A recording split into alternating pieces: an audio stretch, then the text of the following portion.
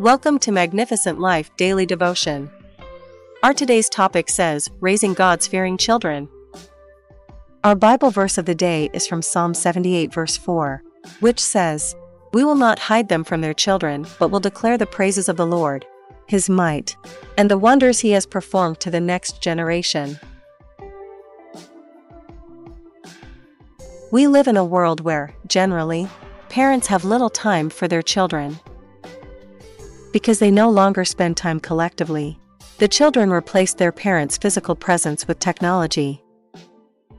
The child can go to the internet to access a movie, game, or picture that may cause damage to their mentality because of not understanding the internet's negative aspects.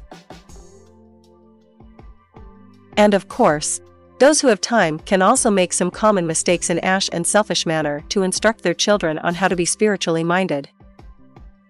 For example, we Christians come together to pray in church and listen to God's word preached by the preacher, fast once in a while, as led by the Holy Spirit. The mistake we need to correct is trying to apply this method of worshiping God to teach our children. We should remember that some ways adults learn to worship God can be detrimental if we apply them wrongly to our children. Remember, Ephesians 6 verse 4 instructed us, saying, "Fathers, do not provoke your children to anger, but bring them up in the discipline and instruction of the Lord." The way children learn is far different from the adult learning style. Children learn from images, poems, real-life situations, and mistakes. If some children have not fallen into mistakes and errors, they won't cherish the lesson their parents are teaching them or their spiritual and academic teachers.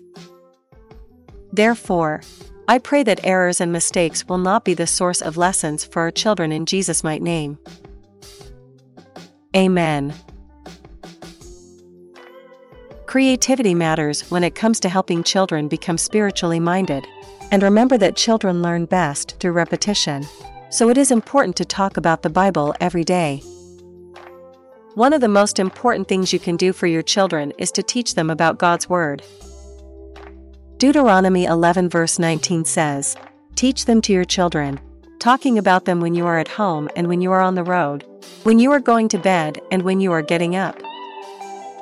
The way children learn is far different from the adult learning style.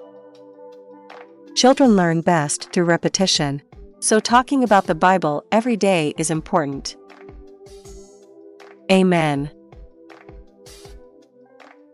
As we close today's daily devotion podcast from Magnificent Life Ministry, I want you to remember Proverbs 22 verse 6, which says, "Train up a child in the way he or she should go, and when they are old, they will not depart from it." Let's pray. Thank you, Lord, for your strength at all times and for helping us to train our children. Father, let our days be multiplied on this earth as we teach our children the right way to go in Jesus' name. Amen.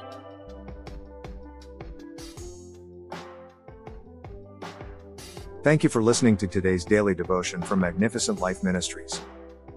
If you want to know more about our ministry or receive our daily devotions in a different format, I encourage you to visit our website www.maglife.org.